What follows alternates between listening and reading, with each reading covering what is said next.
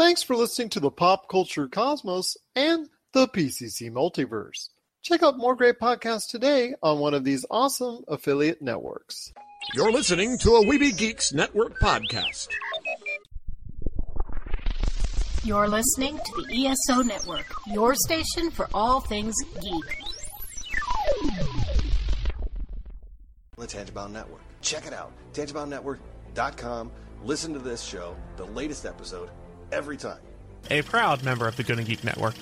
The opinions expressed are those of each individual. Check out all the other geeky podcasts over at GonnaGeekNetwork.com and get ready, because geekiness begins in 3, 2, 1.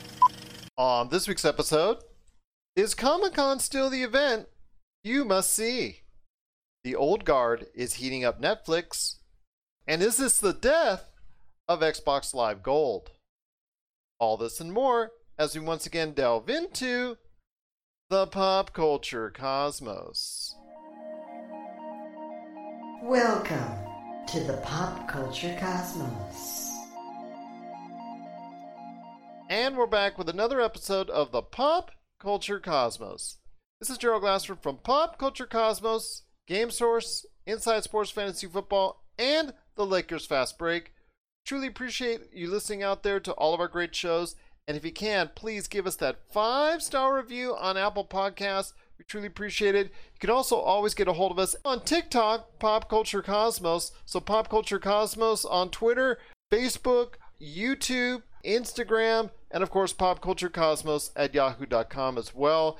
Hopefully you get a chance to check out our awesome shows on Lakers Fast Break. I've been doing a ton of interviews there as we're previewing the upcoming NBA season, or what's left of it. So I hope you get a chance to check that out. Plus check out all the great stuff that we're doing right here at the Pop Culture Cosmos. But it wouldn't be a Pop Culture Cosmos without my good friend. He's the Josh of pop culture for Pop Culture Cosmos. You got to check out what he's doing today at popculturecosmos.com.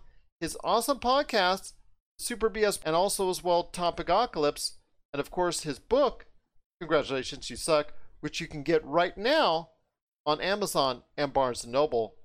It is my good friend. It is Josh Peterson. What's up, man? What is up? What is up? This is a big week. You know, we got Comic-Con. We got the Xbox Games Conference. We're supposed to hear...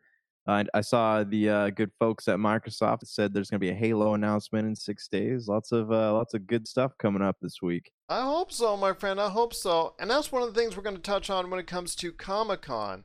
Of course, like you said, the Xbox Live Conference is coming up as well. Hopefully we'll get to see a lot of good stuff there. It's now Xbox, your turn. The ball is now in your court. Let's see what you can do, because PlayStation 5 has already gone ahead and put down its money as far as all the stuff that's coming to it. So let's see what Xbox is going to do. And we're going to talk a little bit about Xbox and the impending death of Xbox Live Gold coming up later in the broadcast. Plus also as well, Noe and Fine is scheduled to be on the show to go ahead and drop just a few minutes of knowledge about what's going on with the latest Paper Mario. Also as well, we're going to be talking about the old guard. It's not as old as you might think. It's brand new to Netflix, and it's rising up the all-time charts for the top 10 original movies for Netflix. We're going to tell you how well it's doing coming up later in the program. And also, we're going to be talking about free. With the frustration and the growing prices that are up there with when it comes to having to get all these streaming services. Because we once had an age where we were just in free television, where there was just only a few channels, but it was free, but we always wanted more channels. Now that we got more channels, it seems like there's a trend possibly coming back into free streaming services. So we're going to be talking about that coming up later in the program as well. But first, my friend, it is a Comic-Con preview. I'm going to hit you up with the first thing before we go into detail on any of the days. And I'm bringing up right now as far as the Comic-Con home, the schedule that they have, different events going there, and I'm showing it to our fans out there on Facebook Live. But I wanted to ask you this, my friend. Comic-Con is going to have no Marvel and no DC. They're both doing their own events this year. Is that going to be a problem? And does that mean that you're probably not going to go ahead and watch anything at Comic-Con this year? it's not that they're not going to have a presence per se. Like they're still doing, there are things revolving around DC and Marvel properties. Like there's a reunion of the animated X-Men series. There's a reunion for Constantine, the 15-year anniversary, which would be cool if he made an announcement saying like, "Hey, I'm going to do the Justice League Dark movie." That would be rad. There's also like a Wonder Woman type thing. I think it's for an animated film, but it's not. Yeah, we're not getting like the big DC film panels, big Marvel film panels, and that's. So I'm looking at this schedule, and first of all, let me ask you this, and this is going to show like how little marketing they've done for this Comic-Con thing. How do you watch this? Do you have to pay for it? Do you have to buy tickets? Is it just something that's online for free? It's just online for free, to the best of my knowledge. So maybe there's some pay avenues so that the Comic-Con can get some cashola. I don't know if there's anything outside of that, but yes, I know for the most part that a lot of these panels are going to be free. So that's a good thing in a sense, that everybody will be seeing these things live, and as it happens, obviously, a lot of these shows, these sneak previews are going to happen. There's going to be a lot of trailers going out. There's just not going to be anything as hard-hitting as what Marvel and DC can usually offer.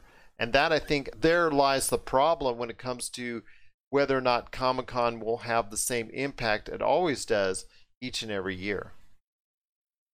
Right, and that's what draws people to, and it's not. I honestly, I don't think that it's the panels per se that draws people to Comic-Con. I think it's the environment, the stars, the ability to dress up, all the comic retailers, hawking their wares around the expo, not the expo, the convention center. Like that is what brings people to Comic-Con. And I'm looking at a lot of this. Like some of the stuff looks interesting. I'll be honest. Like it would be cool to see.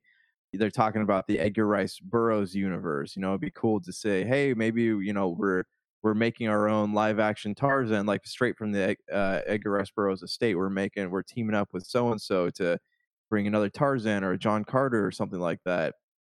And even looking at the I love the Constantine Charlize thing, Theron, and we're going to talk about more about her in a second. I love this one. Yeah, Evolution of a Badass. Evolution of a Badass. Yeah, that looks really cool. Like a lot of this stuff, though.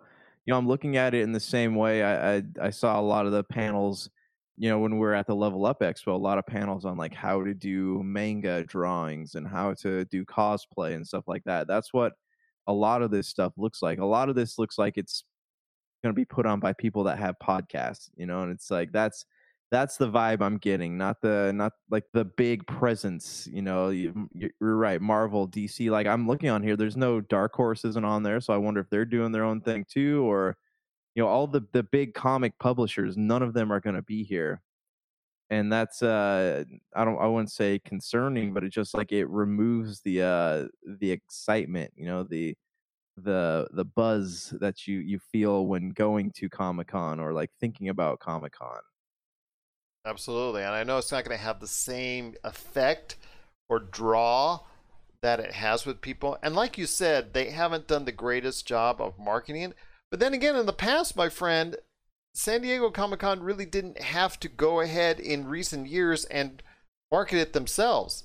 They were so reliant on everyone else, all the acts, all the shows, all the movie companies, all the production companies, them doing the work for them. And then also just it sells out instantly as far as the tickets were concerned each and every year. You couldn't get a ticket there unless you knew somebody, or the tickets sold out instantly. And it was just so hard to get a ticket there. I've been trying for years to get press passes to it. I'm trying to get even just regular passes to it, and it's just been so difficult to do so. So now you have the situation where they need to go ahead and help market it. And I think that's the problem with that. They weren't used to that type of situation because Marvel, DC, and all these other production companies, they usually do a great job of marketing it themselves. Yeah, because they have those things saying, "Hey, we're doing a panel at Comic-Con," and things like that.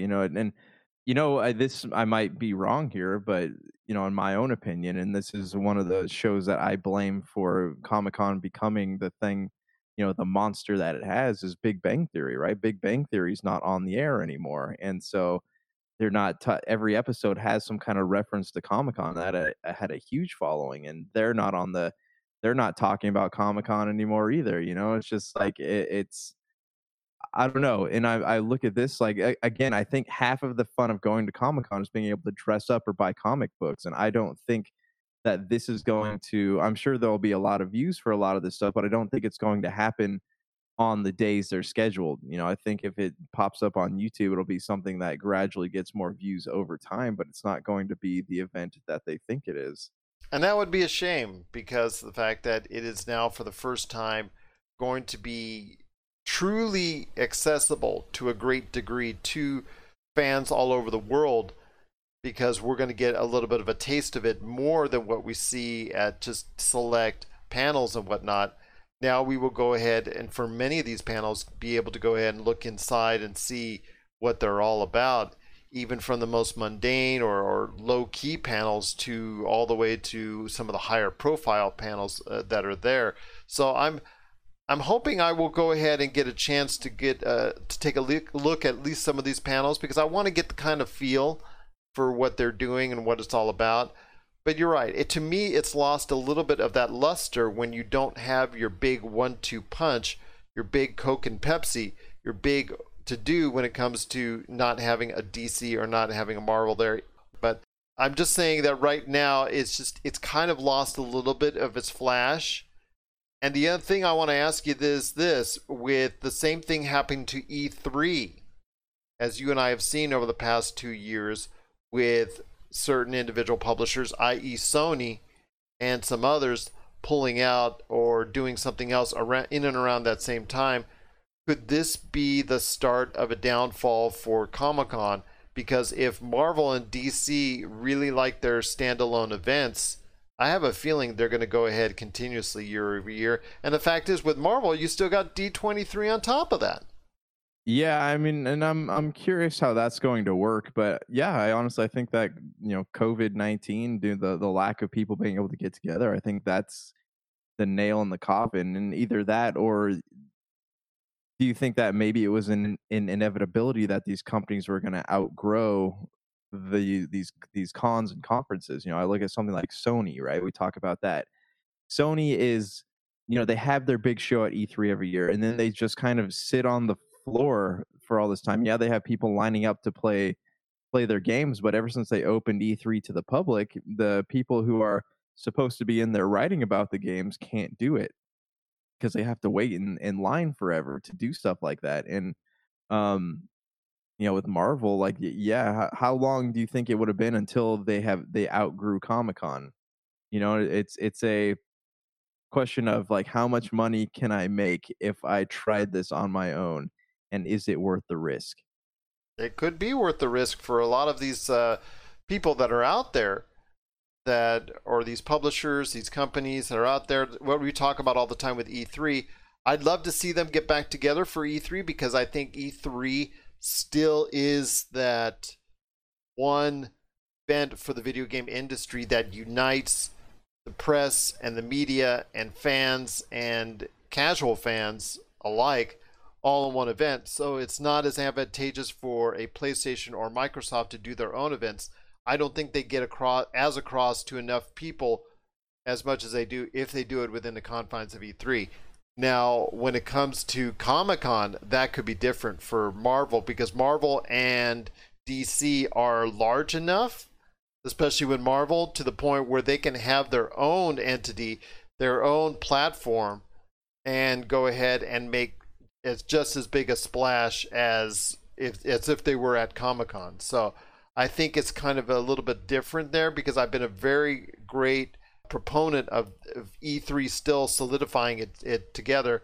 But when it comes to Comic-Con, I think maybe DC and Marvel, in the long run, may be best suited to go ahead and have it separately outside of Comic-Con. And that would hurt Comic-Con greatly. That would hurt some of the luster that's there, because Comic-Con has been built upon all these entities in Hollywood and mainstream media, all from all around the world, congregating together to go ahead and share the love of pop culture. And if Marvel and DC does branch out on a permanent basis outside of what you were talking about, I mean, there's still a little bit of branches from each that are involved within the confines of Comic-Con, even this year. but the major entities when it comes to, and the major announcements that comes when it comes to DC and Marvel, if it starts to branch out permanently in their own platforms, I think that's going to be a bad sign for Comic-Con going forward.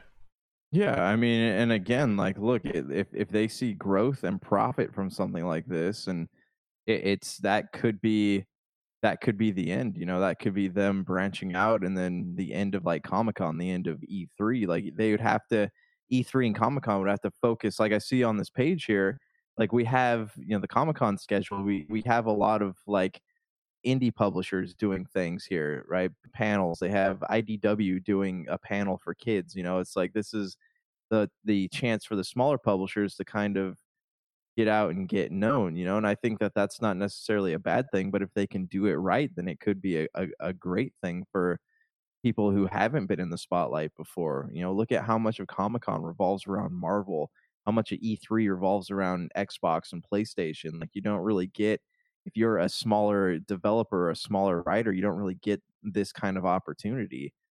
No, you don't really get that type of opportunity where you're still able to go ahead and reach a lot of people. And as I was showing while you were speaking, some of the just the events that are taking place during the course of this upcoming Wednesday, Thursday, Friday, Saturday, and Sunday deal at Comic-Con, it's going to be interesting to see if there's going to be some announcements and there's going to be some reveals and there are going to be some trailers being shown off. That's a given. But will it have the same kind of impact as if it were a year with Marvel and DC? This may be a good thing for some smaller entities, some TV shows, some movies that could make a real impression, and ones that may not make it as big of an impression if Marvel and DC were there. Because as you know, let's say a movie like Tenet, we're all waiting for that to come out, but they have a trailer there that they want to show off at Comic-Con later this week. I don't know for sure if they are or anything like that. I'm just using them as an example.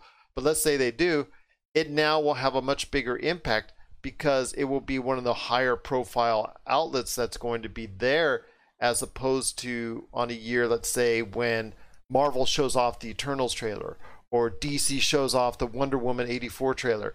It gets bombarded by all these other trailers. So if you're doing something independent with a different IP, this might be something you might be able to take advantage of, at least for the short term right now, if Marvel and DC don't come back. Right. And I also think that like this gives Comic-Con an opportunity to be what it was meant to be, you know, like a trade show and a chance for people just to show off what they've been working on.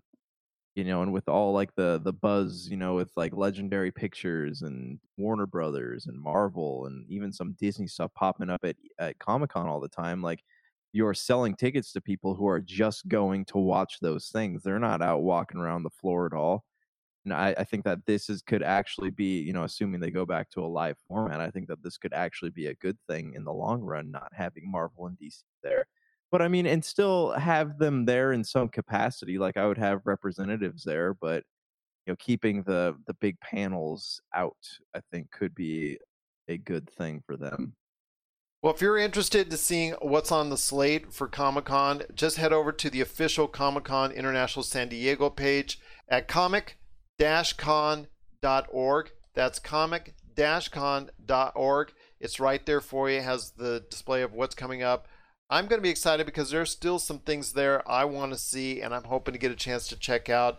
I'm hoping that they're like right there on the marquee, what it says right there on the front page, that The Boys hopefully will be showing off some stuff. I'd love to see that going on, and plus some other great series and movies that are still going to be there showcasing their wares. So I'm looking forward to it, even though it's going to have not the same panache as it normally would be without Marvel or DC there in a major fashion. But there's still a lot of great things that people should be looking for at this year's Comic-Con.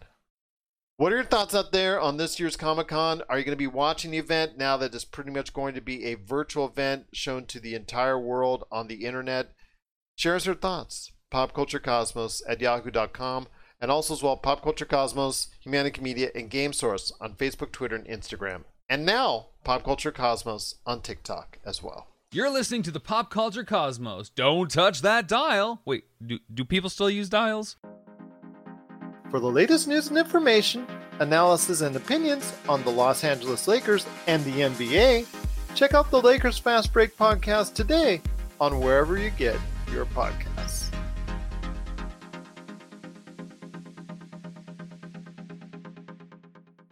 Well, my friend, before we go ahead and get into our discussion of Ghost of Tsushima and Xbox Live Gold, I want to go ahead and say that we're now officially Facebook gaming streamers. If you are inclined or so inclined, you can now go ahead and send us out some stars and some subscriptions, and just we truly appreciate it if you can. It's Pop Culture Cosmos on Facebook. But yeah, you'll get to see our streams now, and now we're, I guess, part of that whole Facebook game streaming community. So we really want to go ahead and thank Facebook for that.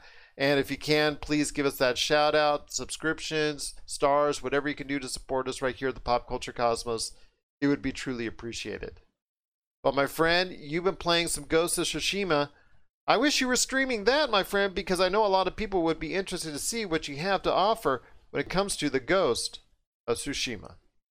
Yeah, I am going to do some streaming. I've just been very sporadic in my my time playing it. So, but yeah, so I'll tell you about Ghost of Tsushima. It is a very beautiful game, really beautiful color palettes. I don't know if you guys saw that in the trailers, but with the way the cherry blossoms and the way that the grass moves and the red leaves falling, like it's a very, very beautiful game. Like it feels. Remember, it's 2008's Prince of Persia game where it was all done in watercolors. Like that's kind of what this feels like, but it's crisp and defined. Mm-hmm. Yeah, I mean, it looks really beautiful. It looks just awesome. The detail, to me, the fields and the foliage. I know people are just going like, why is he looking at the plants? To me, it's something that the way they're blowing in the wind, the way that they're rustling when he's walking through them or running through them or doing anything interacting with them is, to me, just like I said to you before, Josh. I mean, we're seeing some of the finest work of this generation because it's at the end of the generation, which you will usually find is that these developers know how to maximize these consoles. Well, I feel like they put a lot, like they truly pushed.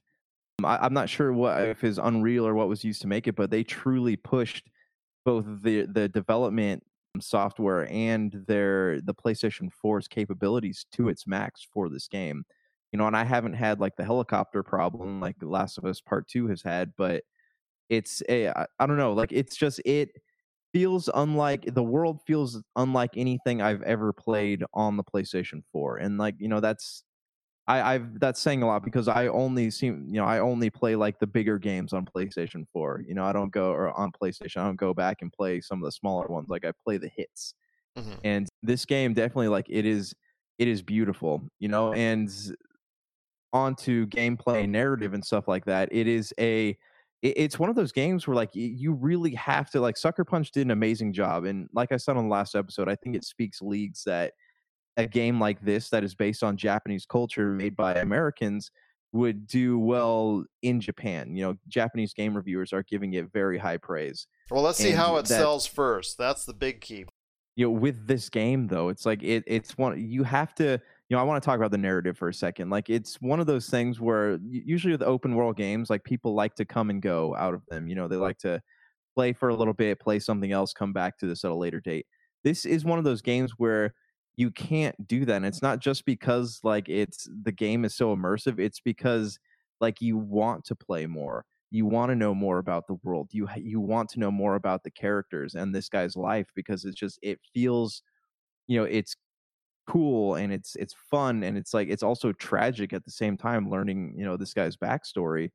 And you really feel for the character. And like I keep wanting to go back and play this game. Like usually I'll play 4 or 5 games at once, but like I want to play this game even like right now as we're talking. And and as for the gameplay, it's cool because the weapons have an upgrade system, but it doesn't just let you do it. Like in Assassin's Creed, you can go up to like a blacksmith, or you can go up to someone who does the dye on clothes or whatever it is, and you can they automatically give you access to all that stuff. Like depending on where you are, how far you are in the game, or what your level is, like you can get access to certain things. On this one, they don't let you do that. You have to do quests. You have to invest in characters and character development in order to get access to these upgrade systems. And I think I've never played a game like that before. And it feels more satisfying when you finally, you rescue the priest, and then you get access to the bow and arrows, and you do all these missions to gather materials, and then you get access to upgrading your weapons and armor and stuff like that. Like, I've never played a game that immersive before, and it feels so satisfying. So it makes me want to go and do all the side quests. And they don't call them side quests, they call them stories. Go explore this guy's story and this guy's story. So it doesn't make it feel like you're doing chores. It makes it feel like you're expanding the universe. And I think that is really, really cool. And last thing I want to talk about here is the combat. What are your thoughts just watching the combat from someone who hasn't played it? Well, I've heard about the lack of a lock-on feature, and I think that's something that I think that's going to be divisive. Some people like the challenge of not being able to lock on one opponent and having the situation where you're going to have to try and think fast and react quickly. Some others just like the easy concept of going ahead and just focusing, probably like me, just focusing on one aspect and trying to finish off that opponent before you go on to the next. Because in video games, a lot of times we like being handheld like that. But I want to hear your thoughts on the combat. I mean, that's the main thing about it, because from what I've seen, the combat has been very fluid. But again, when you're playing through it and the fact that you don't have a lock-on feature, is that a hindrance, or is that something you find as an extra challenge? It's an extra challenge, but I also think it's helpful because back to Assassin's Creed, for example, like it's you have, when you're getting attacked by people, you'd attack, one person attacks you, then another person attacks you. They don't all you don't have multiple attacks at once. In this game, you do. So you have to dodge, you have to reflect, or deflect, you have to do counterattacks. Like, I think a lot of people saw that this was a samurai game and they were expecting to go into it the same way one approaches a hack and slash like Devil May Cry. They're going to it just expecting to be able to just like swing away, dodge, roll, swing some more, do combos and stuff like that. That's not how this game works. Like, you have to be, just like I'm sure the samurai were, you have to be very strategic in how you attack, how you deflect, how you approach different things. You can bring your bow out while you're fighting. You can hide from the bushes. They have these things where as soon as you go into conflict, you can you challenge one person, and if you win that duel, it makes the enemies just a little bit easier. Like, there's a lot in the game that, though it doesn't have the feel of like your normal hack and slash game, like Dynasty Warriors, Devil May Cry, things like that, it feels more satisfying because you're not having your handheld, like you're having to figure out how to do things on your own. And I think it really takes the game one step further in immersing you in this character. Well, definitely something that people are going to have to go ahead and check out.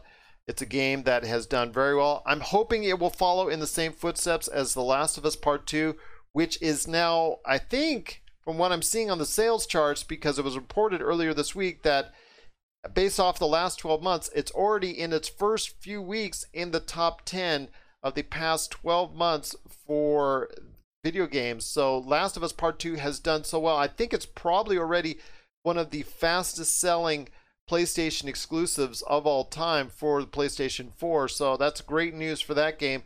And if this game can follow anywhere near in its footsteps, that'll be a great thing indeed, because we're now seeing some of the best works available for this generation on the tail end.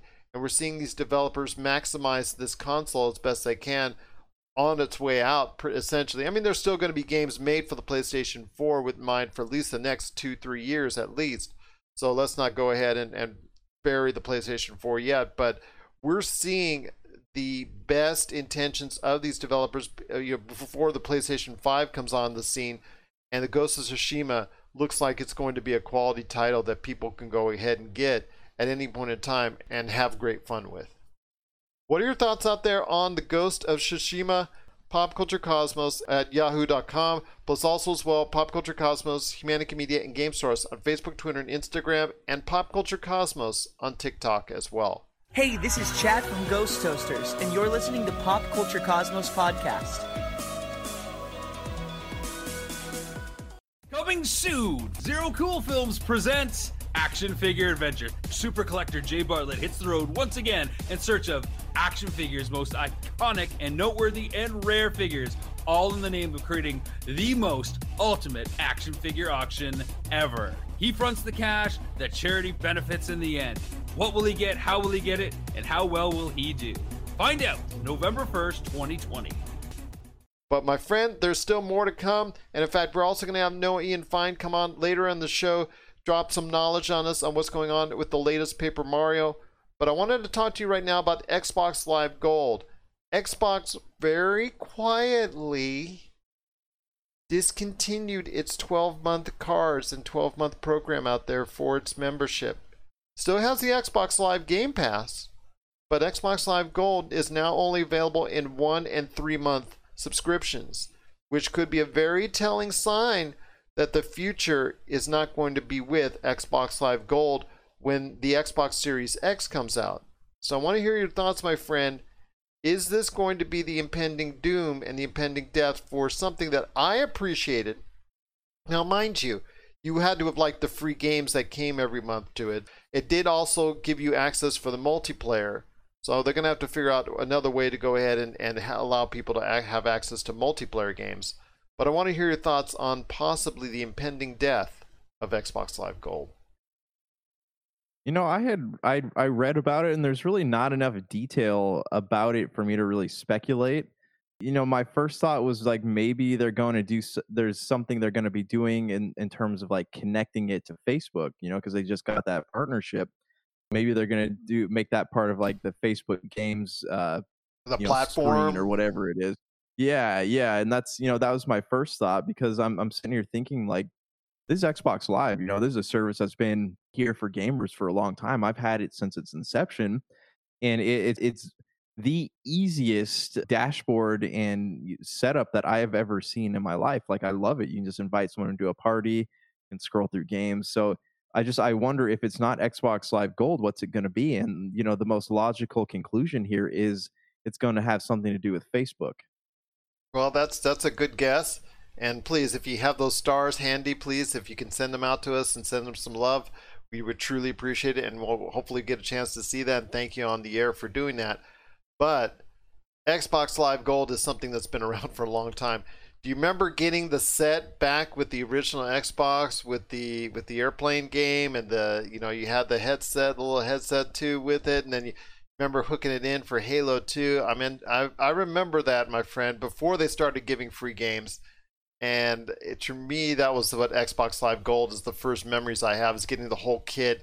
And then remember, just for, like I've said before on the air, 2 years straight playing nothing but Halo 2 on Xbox Live. So having Xbox Live Gold for me was a must for most of my console life. Well, to me, like the big thing with that, yeah, Xbox Live Gold and Halo 2. Or I should say most of my was Xbox console life, because you're so quick to point out that I've had such a long life, period. I got, so my first Xbox, I got the original Xbox probably 6 months after it came out, and it was a graduation present from the 8th grade for me. But yeah, I remember I was obsessed with Halo. I still kind of am, but I mean, like I remember played the first one over and over again. I was so stoked. Anything I could get my hands on having to do with Halo 2, like magazines, toys, whatever it was, I can get my hands on that would raise the hype level for Halo 2. I was all over that. I loved reading about it. I loved looking at pictures. I was so stoked. And then, yeah, Halo 2 came out. Found out you could play with friends on Xbox Live. So yeah, I remember the box was like, I don't know, is like the size of a collector set of DVDs, but you know, it had the headset in it. But what really like got me on the Xbox Live Gold bus was the fact that like I can download new maps for Halo 2. That was it right there. And I was sold. Not granted, a lot of those maps weren't really that great, but you know, I still, it was just the idea of downloading new content, you know, and I was so happy to dish out the $12 it cost. Wasn't Terminal one of those? Terminal, there's like that weird desert one that had the diagonal slash through the middle. There's like a space one too that had like a big bright. Oh yeah, I beam shooting out from the remember getting center. all those updates too. So you said you got that for your 8th grade graduation? No, Halo 2 didn't come out till the following November. No, but the Xbox Live, the box. The Xbox Live, yeah, I got that in like July or August after my 8th grade graduation. So yeah, Was that around the last same week? time. I got you back for all those old man jokes. You did, yeah. I was the youngest 8th grader with a beard, so There you go. But I'll tell you what, Xbox Live Gold, we have great memories, my friend.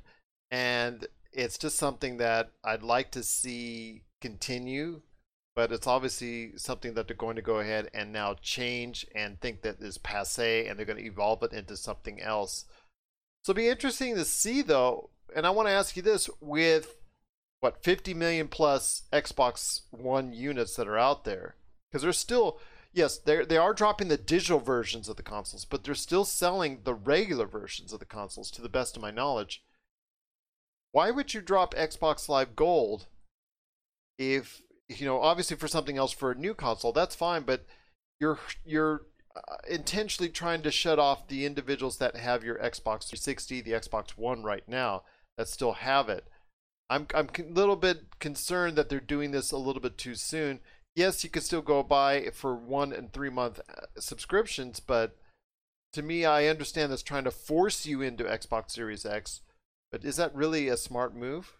I don't know. I feel like this is not just for the Xbox Series X. I think they've been planning this for a while. Maybe there's some kind of like complete overhaul they're doing, because people are still buying Xbox 360. So I mean, I don't see them creating a system where they're like, well, you have an Xbox One, an Xbox 360, you're kind of screwed there. Like, I don't see them creating something like that. I see them like creating a service that's going to expand across all of the Xboxes, and because this is a big service and this is a big thing, because all of their live, and that's another thing. I hope that whatever this new thing is, your previous purchases will transfer over to it. But like, this is a big move, so they're planning something, a complete overhaul of the system. A new operating system, so to speak, the Windows 10 for Xbox or whatever it might be. Like, there's something going on here, and I think they've been working on it for a while, but I don't see Microsoft being a company that leaves people who own older consoles high and dry. I hope not. And you and I both know that, well, like you said, Xbox is going to be having the announcement this week. They're going to have their press conference this week. Is that correct? Yes, it's on Thursday. Supposed to be some cool things going on. Some cool things that we're going to have to report on for the Friday show then. If that's the case, that's going to be great for us. But if that's the case, I think there's going to be hopefully an announcement for a new successor for this Xbox Live Gold. And like you said, how it will not only embrace the Xbox Series X, but still be able to go ahead and support Xbox One and even Xbox 360 owners, hopefully going forward, that won't be able to drop $500, $600, whatever the cost will be for the new Xbox Series X right away. So that's what I'm hoping, that's going to be the case, that, like you said, they won't leave those older customers high and dry. What are your thoughts out there on the possibly impending death of Xbox Live Gold? I enjoyed the free games with the service. I obviously enjoyed the fact that you could go ahead and get so many bonuses from it, and of course the fact that you could go ahead and play multiplayer because of it. But Xbox looks like they're going to be doing something different in the not too distant future. What are your thoughts on the possibility of Xbox Live Gold going away? Share us your thoughts, popculturecosmos@yahoo.com. Also as well, Pop Culture Cosmos, Humanica Media, and Game Source on Facebook, Twitter, and Instagram, and Pop Culture Cosmos on TikTok as well. My friend, there's still more to talk about. Before we hit up Noe Ian Fine and his thoughts on the latest Paper Mario, want to get in this real quick. Old Guard. The Old Guard, starring Charlize Theron, who we were just talking about earlier in the show, as far as her upcoming panel on being a badass. She was a badass, all right, in The Old Guard. It's out now on Netflix. A lot of people are enjoying it. And in fact, if you go ahead and take a look at some of the stats that Netflix just threw out there, which they don't do too often, as you're looking on Facebook Live, you're seeing it on the screen right now. These are the original movies that they have, and how many people have seen these films in their first 4 weeks.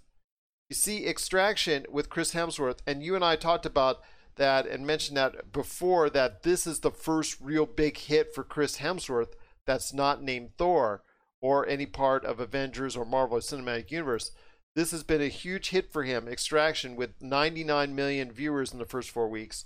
Bird Box, that came out to a big hullabaloo back in the day, not too long, about a little over a year and a half, just before December, I think December 2018, if I'm not mistaken. They just announced a sequel to Bird Box, so I guess it's going into production. Well, with 89 million people seeing it in the first 4 weeks, wouldn't you make a sequel? I would, but I don't know how, like with the way the movie ended, I don't know how they're going to do that. So hopefully it's clever. I hope so too. Spencer Confidential, 85 million. Six Underground, 83 million. Murder Mystery with Adam Sandler and Jennifer Aniston, 73 million. Six Underground had, of course, Ryan Reynolds in there. The Irishman, the one that we talked about for so long, about being an Oscar contender with Robert De Niro and Al Pacino and Joe Pesci, that's 64 million. Triple Frontier with Ben Affleck and a lot of other stars in it, 63 million. The Wrong Missy at 59 million. The Platform at 56 million. And The Perfect Date at 48 million. Some really big views there. But The Old Guard, which is still not even finished with its 4-week run, is already at 75 million. So it will be somewhere very high on this list. And that's a big win for Charlize Theron, and possibly the future of that being a series or an IP that could continue going forward. So when you see these kind of numbers, and The Old Guard getting pretty decent reviews, it's not getting super tremendous reviews, it just shows you that you don't need those super tremendous reviews for Netflix original movies, because as I mentioned there, they're either somewhat lowbrow comedies or really just popcorn action flicks for the most part when you're looking at that top 10. So I want to hear your thoughts on that as far as Netflix original movies.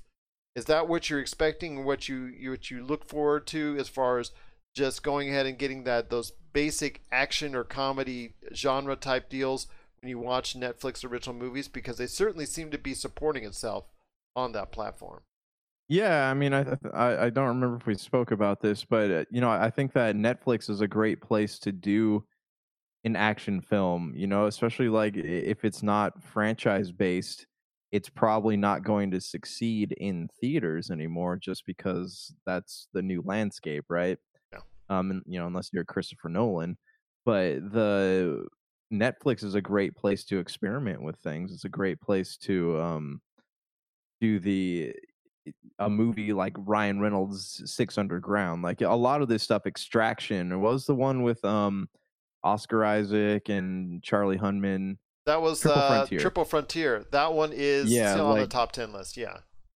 Yeah, these movies that you don't necessarily know are going to do well, like this is a great place to really experiment with things, because it costs money to make them, but you're not you have people who are not paying $20 a ticket, and they will sit down and watch it. People will, with my knowledge, my knowledge of movies has taught me this, that people will consume anything at the right price.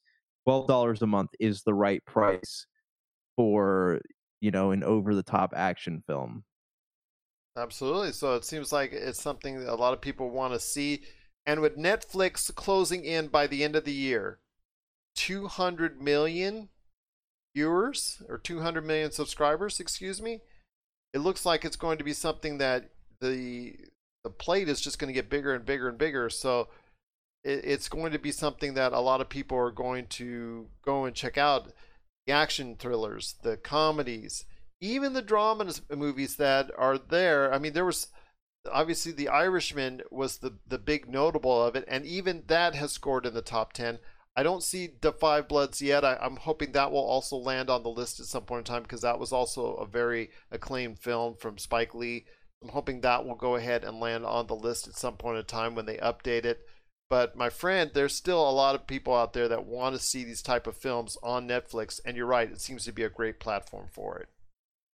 Yes. Also, listeners, if you're into stock markets, everyone's predicting that Netflix is going to do really well in the coming months. So, do the Robinhood app, invest $1 with Cash App, whatever you use, $1, $2, like you could see, a pretty decent return on that stuff. But Netflix, there's a lot of analysts and even like entertainment writers are predicting big things, like big announcements, more shows, more content, stuff like that. So Netflix they seem to have a future for them. And you could have gotten that for $1. For $1. But no, I mean, whether or not you invest, like people are saying that, the Netflix productions are just going to get better and better. So, I mean, even keeping that $12 a month subscription it seems like a pretty good investment at this point.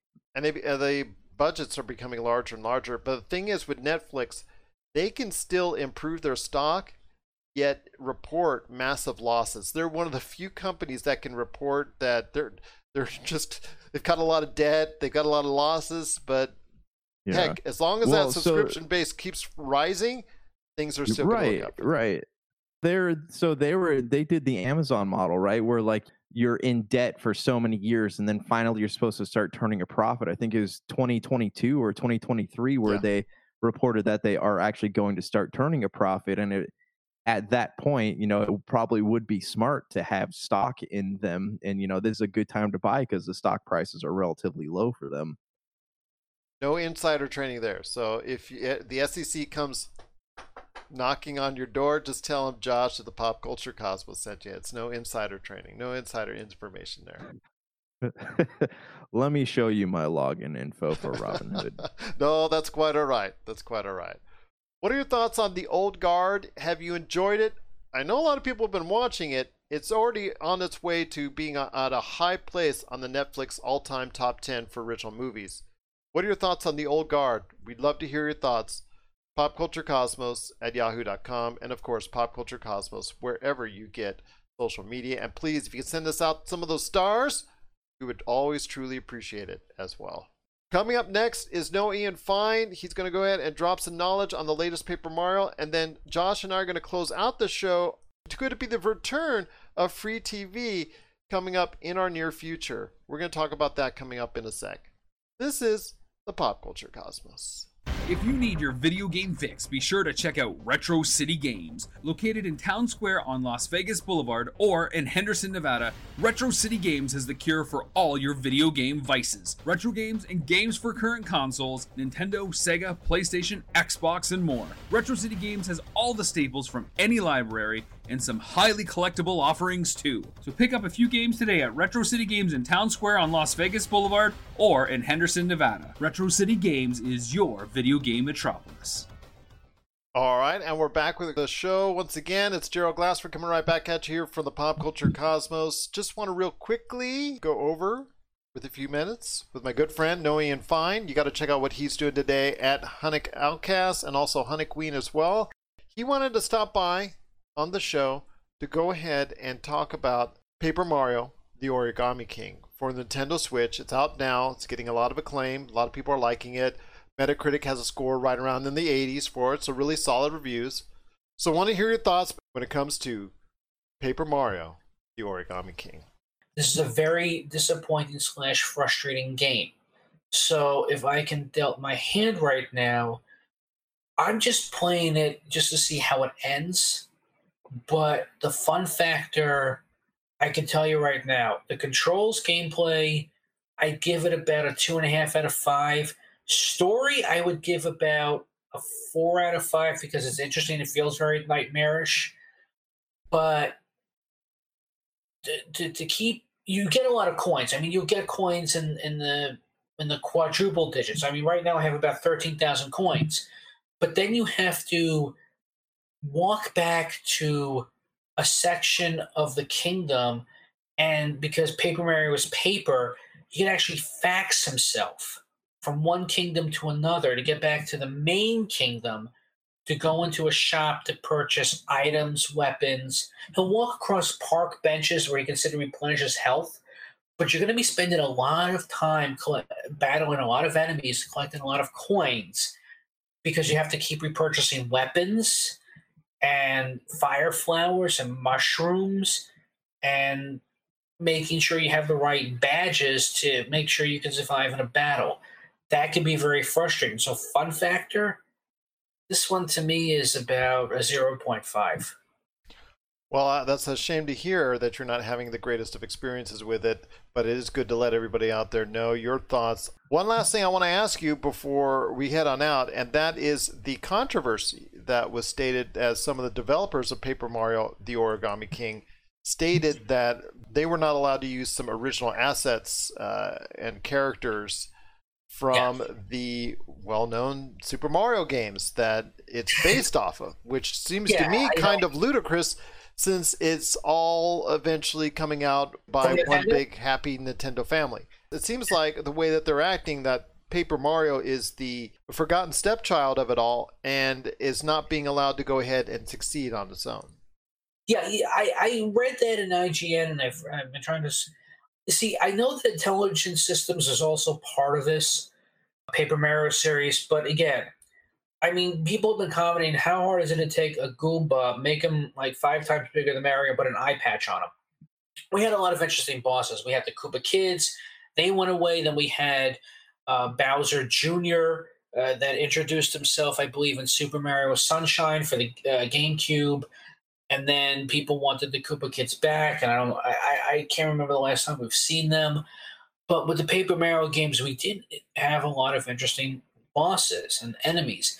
Now the bosses are these elementals. You have earth, fire, wind, water, and then you have Mario fighting stationary. He's fighting a giant colored pencil case. I found that he's going to eventually fight a giant roll of Scotch tape with a tape dispenser. He's going to fight a giant stapler. He's going to fight a giant pair of scissors. I mean, I get that it's a Paper Mario game. He's going to fight stationary. It sounds almost like a walking advertisement for the Office Depot. Yeah, exactly. I mean, pardon the pun, it sounds good on paper, but at the end of the day, I still have my old school systems. And you know what? I've been playing Super Nintendo more during the pandemic than I have been with the Switch. I just dusted off the Switch for Origami King, truth be told. And once I'm done with Origami King, I don't see the replay value. It's going right back into the closet. Hopefully you will be dusting the old Switch off anytime soon, because it sounds like you did not have the experience that you were hoping for with Paper Mario Origami King. Once again, I'm speaking to Noe Ian Fine from the Hunnikween and also the Hunnick Outcast. You got to check out what he's doing today at Hunnikween and the Hunnick Outcast on Facebook. My friend, thank you so much for sharing your thoughts on Paper Mario, the Origami King, and I look forward to speaking to you again right here at the Pop Culture Cosmos. You're listening to the Pop Culture Cosmos. Want to thank Noe Ian Fine for stopping by with his knowledge on the latest Paper Mario. You can go ahead and check out what he's doing today at Hunnikween or also the Hunnick Outcast. My friend, before we head on out, I want to go ahead and talk to you about, well, actually, you actually brought this up to me, and you did it in an unknowing way. When you were talking about, on the last Friday show, the PC Multiverse, you were talking about how you just cannot afford Peacock because it's just one more subscription service that you would have to pay and get into. And the frustrations there, you might want to check out the free stuff that they have to offer because they have a free tier. Peacock did come out last week with a free tier, a $4.99 tier, and a $9.99 tier. The $9.99 is the ultimate premium where you get everything that they have to offer with no ads. $4.99, you get a lot of things that they offer that's ad supported. And then the free is they give you what they want to give you, and it's all ad supported. But when it comes to what they have, they're showing a lot of movies that are ad supported, including the Matrix movies, I think Jurassic Park 3, if memory serves, the Fletch movies, the Fear and Loathing in Las Vegas. There were a lot of quality movies that are on the list for free that you can get there with just ad supported, which got me into thinking with Crackle, Pluto TV also making a name for itself and being recently purchased by CBS Viacom. So CBS will be starting some love that way, because we are not sure what's going to go on with CBS All Access going forward. there's some outlets there now that people can go ahead and check out for free. Now, mind you, it's just going to be like the old, like what you're watching now on broadcast television, because it's going to be ad supported. But you do that on YouTube anyways, for the most part. I want to hear your thoughts, my friend, on possibly the rise and return of free TV in a streaming format, because people would get just so frustrated with having to buy so many different streaming channels. You know, it's interesting you said, because I still pay for Hulu and I have to watch like 10 minutes of commercials for every 20 minutes I watch on there.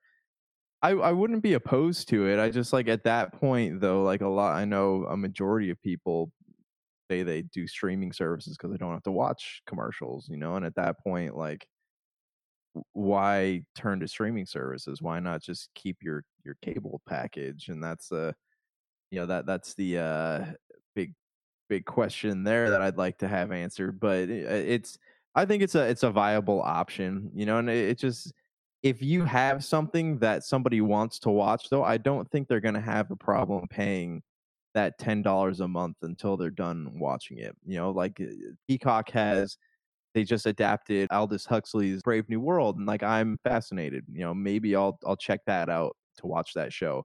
Would you get it the $4.99 tier, which is ad supported, or would you get the $9.99? No, I would do the $9.99 one until I was done, and then I'd probably cancel it until there's something else I wanted to watch. But I feel like paying for a streaming service, if I'm paying that the $4.99 tier and I'm still having to see like a butt ton of commercials, I don't know if that's something I'd be interested in.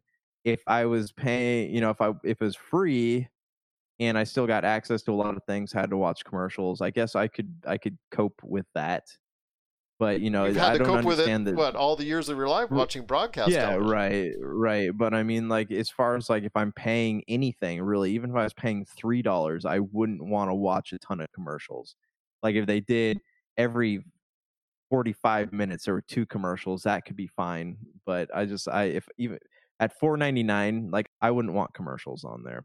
It's going to be hard for people to go ahead and continue to pay that service and that service and that service. And as the total starts getting $30, $40, $50, $60, $70 for all these different streaming services, a lot of people might revert back and say, you know what, maybe I don't like the stuff that's going on broadcast stations, but maybe there's enough out there that's free that I can enjoy on streaming services that are out there. I'll just watch the ads and have no problem with it. Yeah, I mean, and I'm sure there's going to be plenty of customers for something like that, and it's actually fairly clever marketing, because you could even fill those commercial slots with your premium content, and then people will be like, oh, maybe if I've seen this commercial 30 times while watching The Matrix, maybe I do want to see this show, and they'll end up paying the $10 they need to watch it. I don't know. It's just like it depends, and like most of I have to look at the content list, but I mean, if there's something that I want to watch bad enough, sure, I'll watch it with commercials. It's interesting to see how this will work out for Peacock. Again, they're kind of on the fence whether or not they're going to be a big player in the industry or not, because we're not sure, based on original content or based on the things that they have, whether or not long term that they will go ahead and be a player with HBO Max and Apple Plus and Amazon Prime and Netflix and Hulu and Disney Plus, and the list goes on seemingly.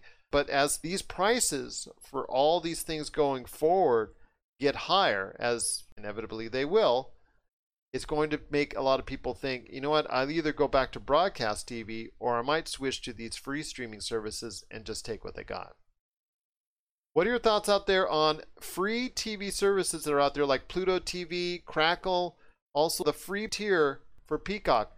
Does this interest you greatly? And do you think, with the frustration that might set in as far as paying for all these streaming services, you think this is a route you'll take, reverting back to the way it once was when there was just free TV? Please let us know. popculturecosmos@yahoo.com. Well, my friend, it's been a great episode. Cannot thank you enough for hanging out with me again. I got that shot in you earlier. It's actually kind of funny, and I kind of enjoyed it. I'm too young. What can I say? That should be my tag here, Young Josh. I accept the title. You recently had a birthday, man. You're not as old as you think. 32 is the new 22 is what the magazines always say. So then what's the new 51? I'll deal. What's 12? It's okay, fair enough. But any last thoughts on the way out. I probably won't have time to check out a lot of the Comic-Con content, but if any of you listeners out there want to take a look and send us an email at popculturecosmos@yahoo.com, I would honestly love to know your thoughts on it. We'll be reporting all the major news, the major events, the major trailers on our Pop Culture Cosmos Facebook page, so please like us and follow us there. Again, on any of our streams, if you go ahead and send us some love on the stars, we truly appreciate it. Again, our subscriptions, subscribe to us.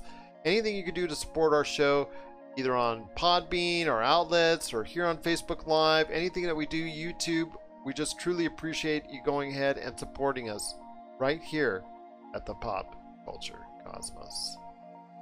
So for Josh Peterson, this is Gerald Glassford. It's another beautiful day in paradise right here in the Pop Culture Cosmos. Thank you for listening. And here's hoping you have yourself a great day.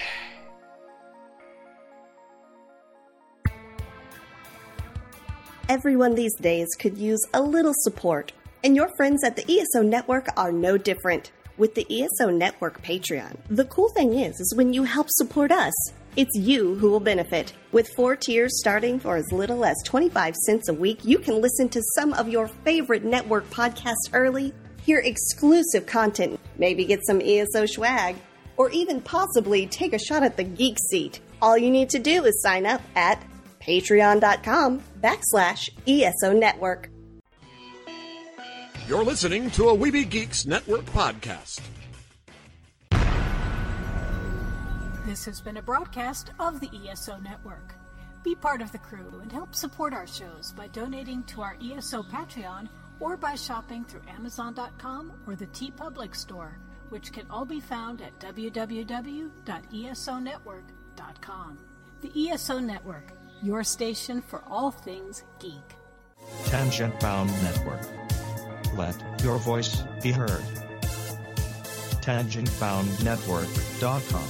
Thanks so much for downloading the Pop Culture Cosmos, and stay tuned as more great podcasts are on the way. Thanks again for listening to us here at the Pop Culture Cosmos.